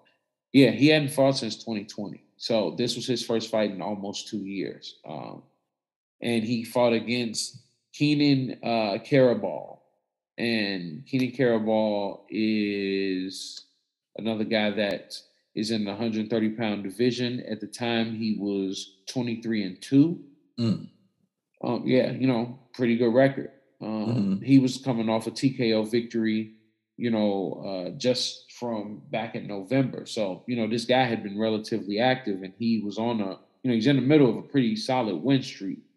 This guy from Phoenix, Arizona, 30 years old.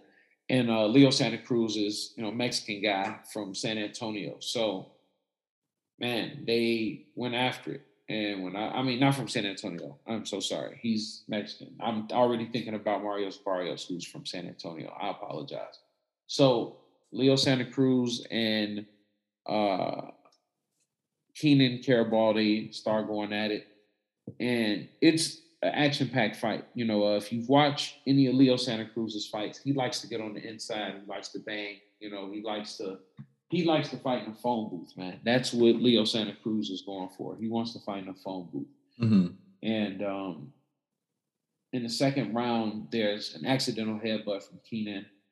And then there's another headbutt in the fourth round. Now, when he gets headbutted in the second round, he gets a cut kind of on his eyelid. He gets headbutted again in the fourth. Throughout these kind of first 4 rounds, I won't call it even. I would say that there's a lot of back and forth action, but Leo Santa Cruz is definitely getting the better of the exchanges. He's jabbing his way in, and when he's getting on the inside, he's throwing uppercuts. He's ripping shots to the body, ripping shots to the head. I mean, it's a really good performance. It was a really good performance for this 10-round battle. At a certain point, I want to say around round either 5 or 6, Keenan Carbajal seems to hurt his arm. I want to say it was his left shoulder. Yeah, he hurts his left shoulder in some kind of weird way where he can't throw jabs. He goes in his corner. He's telling him that he can't jab. He can throw essentially looping punches, but I think maybe it might have been something with his elbow because he was throwing uppercuts, he was throwing hooks, but he couldn't throw any jabs. He said he couldn't extend his arm. And pretty much from that point forward, Leo Santa Cruz really was putting his foot on the gas. And Carabal's activity rate, as you can understand, dropped, because he lost a pretty important weapon, which is the jab. Right. And obviously he was dealing with an injury with his shoulder. And this isn't to take away from Leo Santa Cruz's performance at all, because Carbajal went all 10 rounds. He made it to the end. And I mean, he battled it out regardless of his shoulder. He had to play it a lot more defensive after that, but he was doing a lot of good work. Around the 6th round, Leo Santa Cruz gets headbutted again. And during the times that he's getting headbutted, this cut is being affected, the referee was being very cautious and was definitely getting the doctor involved. And I wasn't mad at that at all. And the crowd didn't seem to be too affected by the stoppages either. The fight got stopped about 3 times because of that eye. Mm-hmm. And it was just because, with the guys fighting on the inside, the heads were so close, and sometimes Keenan would kind of duck in, and that was how the clash of heads happened in the first place. And there's no way to choreograph those things. He ducks. If I zig and you zag, our heads just might clash, and sometimes that's just what happens. Right. So, yeah, man, Leo just went to work, and it was like every time the doctor would stop the fight, right after he would turn back around from the doctor and the referee would resume the fight, it was like Leo would just explode with like a super just wave of energy and, start fighting a lot more aggressively, as if, he thought that was going to put him back on the cards. Ultimately, he won every single round of the fight. At the end of the fight, he wins a majority decision. Everybody gave him, it was, the scorecards were all 100 to 90 across the board. Damn. For the 10, for a 10-round fight on a 10-point must system. Right. It's a blowout. So that was the end for that. So Leo Santa Cruz moves on to, 38-2-1. He pretty much has had a pretty solid career, pretty much a Hall of Fame career. And this guy is still young. Leo Santa Cruz is only 33. Mm-hmm. With a record of 38-2-1, and he's 33 years old. So, shit. yeah. Do the math, my man. Do the math, my guy. But yeah, so that was that fight. And then we going into the main event, we had Keith Thurman, and he was fighting against Mario Barrios. So this fight was going to be a title eliminator for the WBC title, and the current WBC champion at welterweight, 147 pounds, where this fight was contested, is Errol Spence Jr. Errol Spence Jr. has been out recently with an injury, if I'm not mistaken, to his eye. And this was Keith Thurman's return from injury. Keith Thurman is a guy who unfortunately had been plagued with quite a few injuries throughout his career. So he hadn't been able to be as active as was, the usual for him. This was a guy who, typically would fight 2, maybe 3 times a year. Mm-hmm. In 2009, the guy fought 5 times. Damn. You know what I'm saying? Yeah. So, and he's fought 5 times, and he's turning in KOs and things like that as well. So, you just got to kind of factor those things in. And he only lost once, and that was his most recent fight. That was his first loss, and it was to Manny Pacquiao in 2019. Mm-hmm. So he hasn't lost since he lost that, and that was a split decision. He was dropped, I believe, twice in that fight, but he's never been stopped. He's gone down. The man's human, but yeah. Ultimately, this was his return fight after losing to Manny Pacquiao in the summer of 2019. And here he was fighting Mario Barrios. Mario Barrios is another guy who was coming off of a loss, but not a layoff. He was coming off of a loss also to Gervonta Davis, another opponent that he had in common with Leo Santa Cruz, where he was TKO'd, and that was in the summer of last year. Essentially what he was doing was he was moving up. So when he fought Gervonta Davis, he fought him at 140 pounds. And this was Mario Barrios' first time fighting at welterweight, which is 147 pounds. Mm-hmm. When he lost to Gervonta Davis, he lost his title at super lightweight, which is what the 140-pound weight class was. Mm-hmm. So he was having his debut at 147 against Keith Thurman, who was a former champion in 147. So, and again, the first loss happened to Manny Pacquiao. He lost his title to Manny Pacquiao. And Manny Pacquiao, to anybody who doesn't know already, he's retired. So, right. And again, that just goes to show you how the landscape has changed. He's been out for 2 years just due to injuries. So, Another interesting storyline that they brought up on the broadcast was where they were fighting in Nevada. The ruling typically for welterweight fights is 8-ounce gloves, but it can be 10-ounce gloves at the request of one of the fighters. But typically, nobody requests that. They fight with the 8 ounces.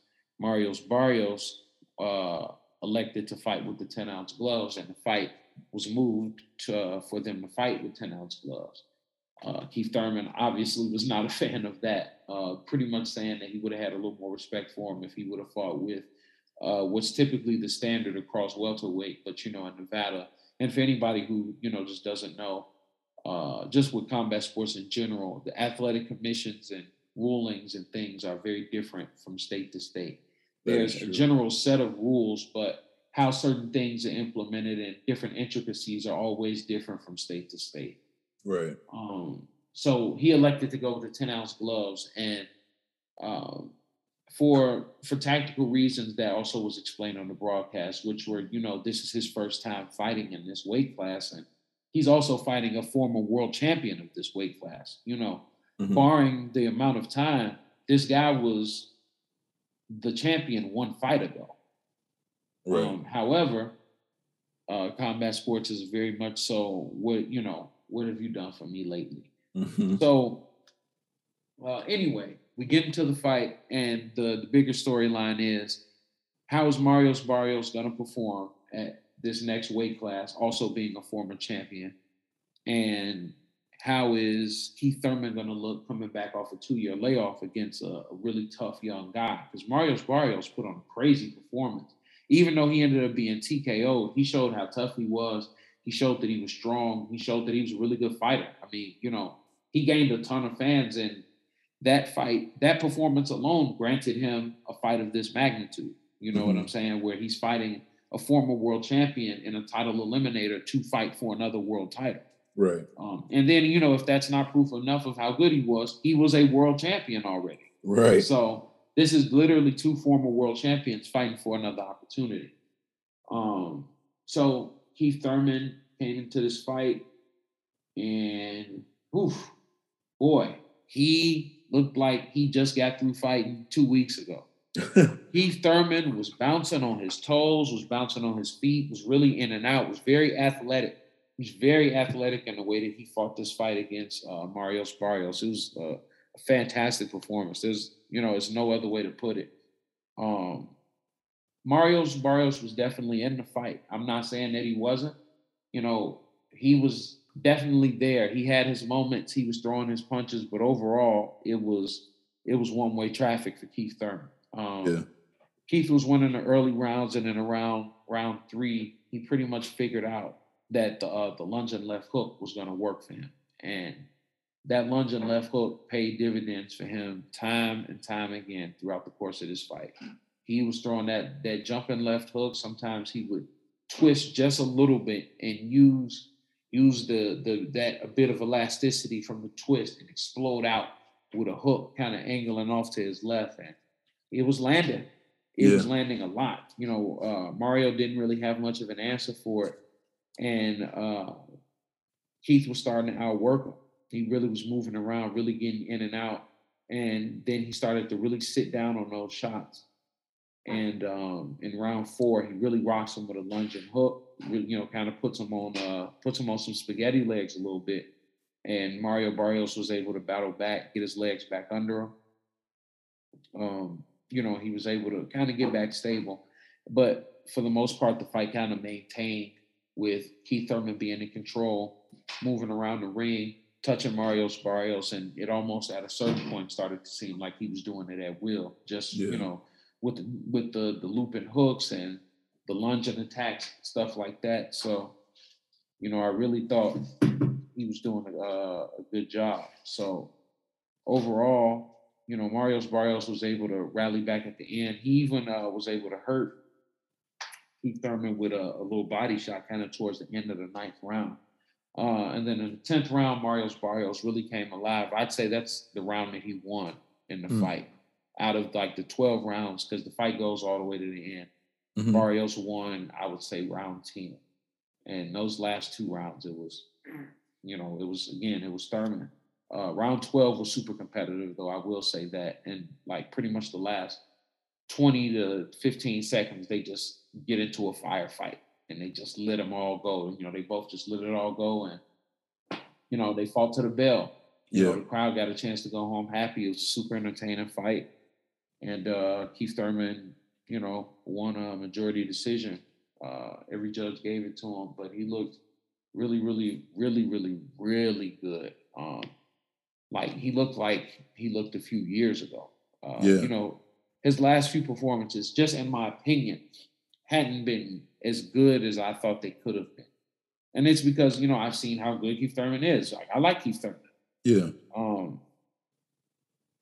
So it was good to see him kind of seem like he got back to form. But overall, I would say that he had a really good performance. And, I look forward to seeing if he's going to get a chance to get that shot at Errol Spence as, we wait to see what's going to be the next fight for Errol Spence Jr. But Keith Thurman did say he was open to fight any of the champions. And the champions right now are Errol Spence Jr., Terrence Crawford, and Yordenas Ugas. So any of those three he'd be open to. And, with him being a guy that was a champion just literally one fight ago and turning in the performance he turned in, I'm very interested to see what's going to happen next for him.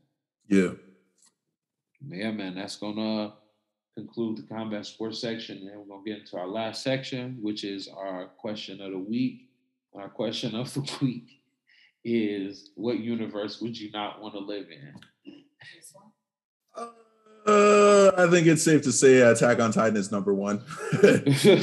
That's the one you going with? You going with Attack on Titan? Yeah, I got some honorable mentions. I got some honorable mentions. Tell me why you go with Attack on Titan. So I'm gonna go with Attack on Titan because I viewed this question as, all right, if I'm in this universe and I don't have a plot armor generated by being a protagonist or adjacent to a protagonist, and I'm like more of an NPC, there's a high chance I would have to deal with the Titan, right? At some point, the walls broke, especially like kind of leading to, I want to say, the arc before the final arc that's currently going on in the anime. But if you read the manga, you know what time it is. But yeah, no, man, the likelihood of you getting fucked up by a Titan, eaten by a Titan, is too high. You're just out here minding your own business, doing some laundry and shit, and all of a sudden, like, this goofy looking giant motherfucker just eats you, dude. Like, no, I'm all right. I'm straight. I don't need to be in that universe. That's why Attack on Titan is my number one.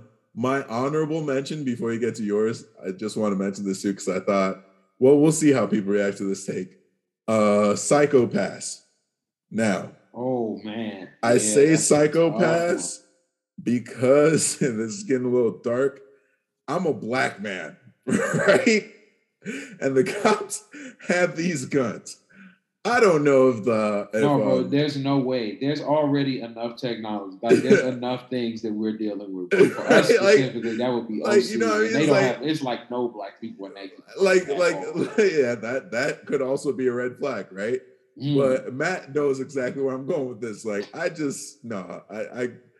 no, Psychopath ain't the one for me. That was my honorable mention. But yeah, I'm curious to see what you thought would be the one universe you want no parts of. Bro, the universe I don't want no parts of is, I don't want to be nowhere in the Universal Century arc of Gundam. I don't want to be We've talked about this before too. None of that. Bro, I don't want to be nowhere where a continent get turned into a crater. Are you kidding? Yeah. You can't flee, bro. A continent. Do you understand? That you don't have a plane fast enough to get you off a continent? You out of there. They like, oh yeah, we just gonna drop this space colony. They like, we gonna do what Char did again. What you mean again? What? Nah, man, it's people living in space. Like, bro, just imagine. You just living your life. You're on your way to work. You just at work, just typing code and shit. And then you just look to your left. You look out the window and shit's like, damn, why is the sky so? And it's just white, no sound. You gone, bro. Okay. Because somebody blew your space colony up, or they decide, you know what, we're gonna shut off your artificial gravity, and whatever planet you go into, that's just where you at, bro. What? Glass half full, quick death. I guess glass half full, quick death. Like, bro, do you understand? The Universal Century arc is so crazy that if you live to be like 40, you clearly was a savage. Like, if you had a shred of gray hair. Like, if you make it past 25 in Universal Century, you're a dog, whether you're a good guy or a bad guy. It's like, Jesus, who's this guy? Who's this grizzled veteran? Like, look at what that 25. Look at what that universe does to Armoro, bro. Armoro is 16. By the time he's 21, he looks like he's 35. Right. Like, dude has been through too much. No, bro. Nah, I don't want to be no parts of that Universal Century arc. The second universe I was gonna say, my honorable mention is the Dragon Ball universe. Clearly, like, I thought about this. Go on, say what you guys say, and I got an opinion about that. Go on, bro. The Buu saga alone, right? Just the Buu saga, like the end. Right. Evil Buu just being like, man, you know what? I'm just gonna kill everybody. Everybody. Everybody. What about motherfuckers who didn't even know Buu was a thing? Niggas who didn't even know bro existed. It's like that. Right. Nah. Buu, even technically speaking, showed up in the afterlife, right? When they thought they could escape to the Kaioshin universe, he was like, nah, he was like, nah, I'm here too. I can track you. But this is why I said, this is why I think about the Dragon Ball universe. First of all, the Buu thing is a fantastic argument and could shut down what I'm about to say. But I wouldn't mind being in the Dragon Ball universe, not because death essentially becomes meaningless. That's not why. But because it looks like every being has the potential to exceed their limits. In particular, I want to highlight Krillin, but I think a stronger argument, Videl. Now, for all intents and purposes, Videl is just a regular ass human. Maybe she trained martial arts most of her life based off the fact that she is Hercule's daughter, but she really did not understand the concepts of ki. Gohan taught her how to fly, and Gohan taught her the principles of energy, right? Ki, circulating throughout the body and how to use that to your advantage. And that leads me to believe that it's very possible for regular humans, if given the right guidance / training in the Dragon Ball universe, to be able to, be something. Like you're not going to be a Yamcha or a Krillin. And notice how I'm using them, because you're not reaching. You're not going to reach a Saiyan or a Namekian, right? That's facts. But you can get there. It's not unattainable. You got Yamcha, you got Krillin.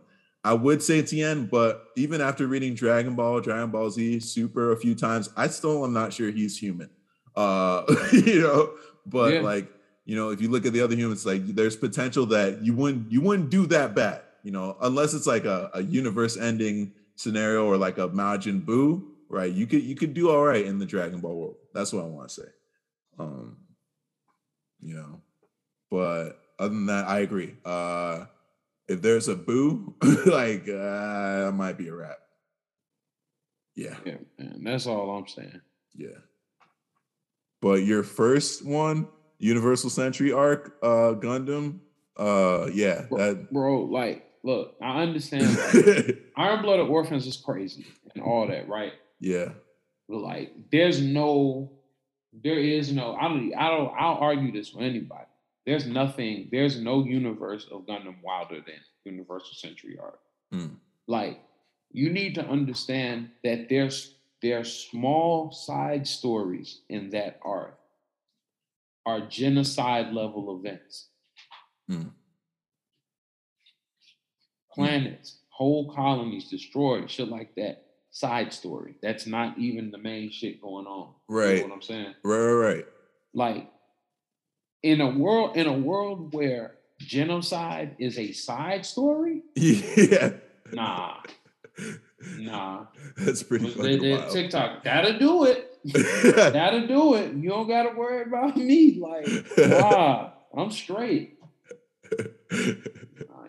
Come to the back with me right quick. Right. Bet. Yeah. Am I going to jail? Bet. Yeah. That's a bet. Nah. That's a bet. Oh, man, they wilding over there. I'm cool. Right. So that would be mine. Right. And with that, I feel like this brings us to the end. But also, too, like, hit us up on our Instagram and please feel free to comment, like, for one, what part of the episode you like. But if you have any thoughts on like what anime manga world you would not want to set foot in or have any parts of, let us know. Like, we're down to like engage in conversation, right? Yeah, for sure. Let us know, man. Let us know what y'all think. And what's the anime universe that you didn't want to live in? Right. You want absolutely no parts of. But once again, thank you all for tuning in, listening on whatever platform, whether you're listening on Apple Podcasts, Spotify, Anchor, because I know we distribute through Anchor too, SoundCloud. We appreciate the listens. We really do. We appreciate the good reviews. Hit us up on our social media for the podcast itself at Now Mind You Pod on Instagram.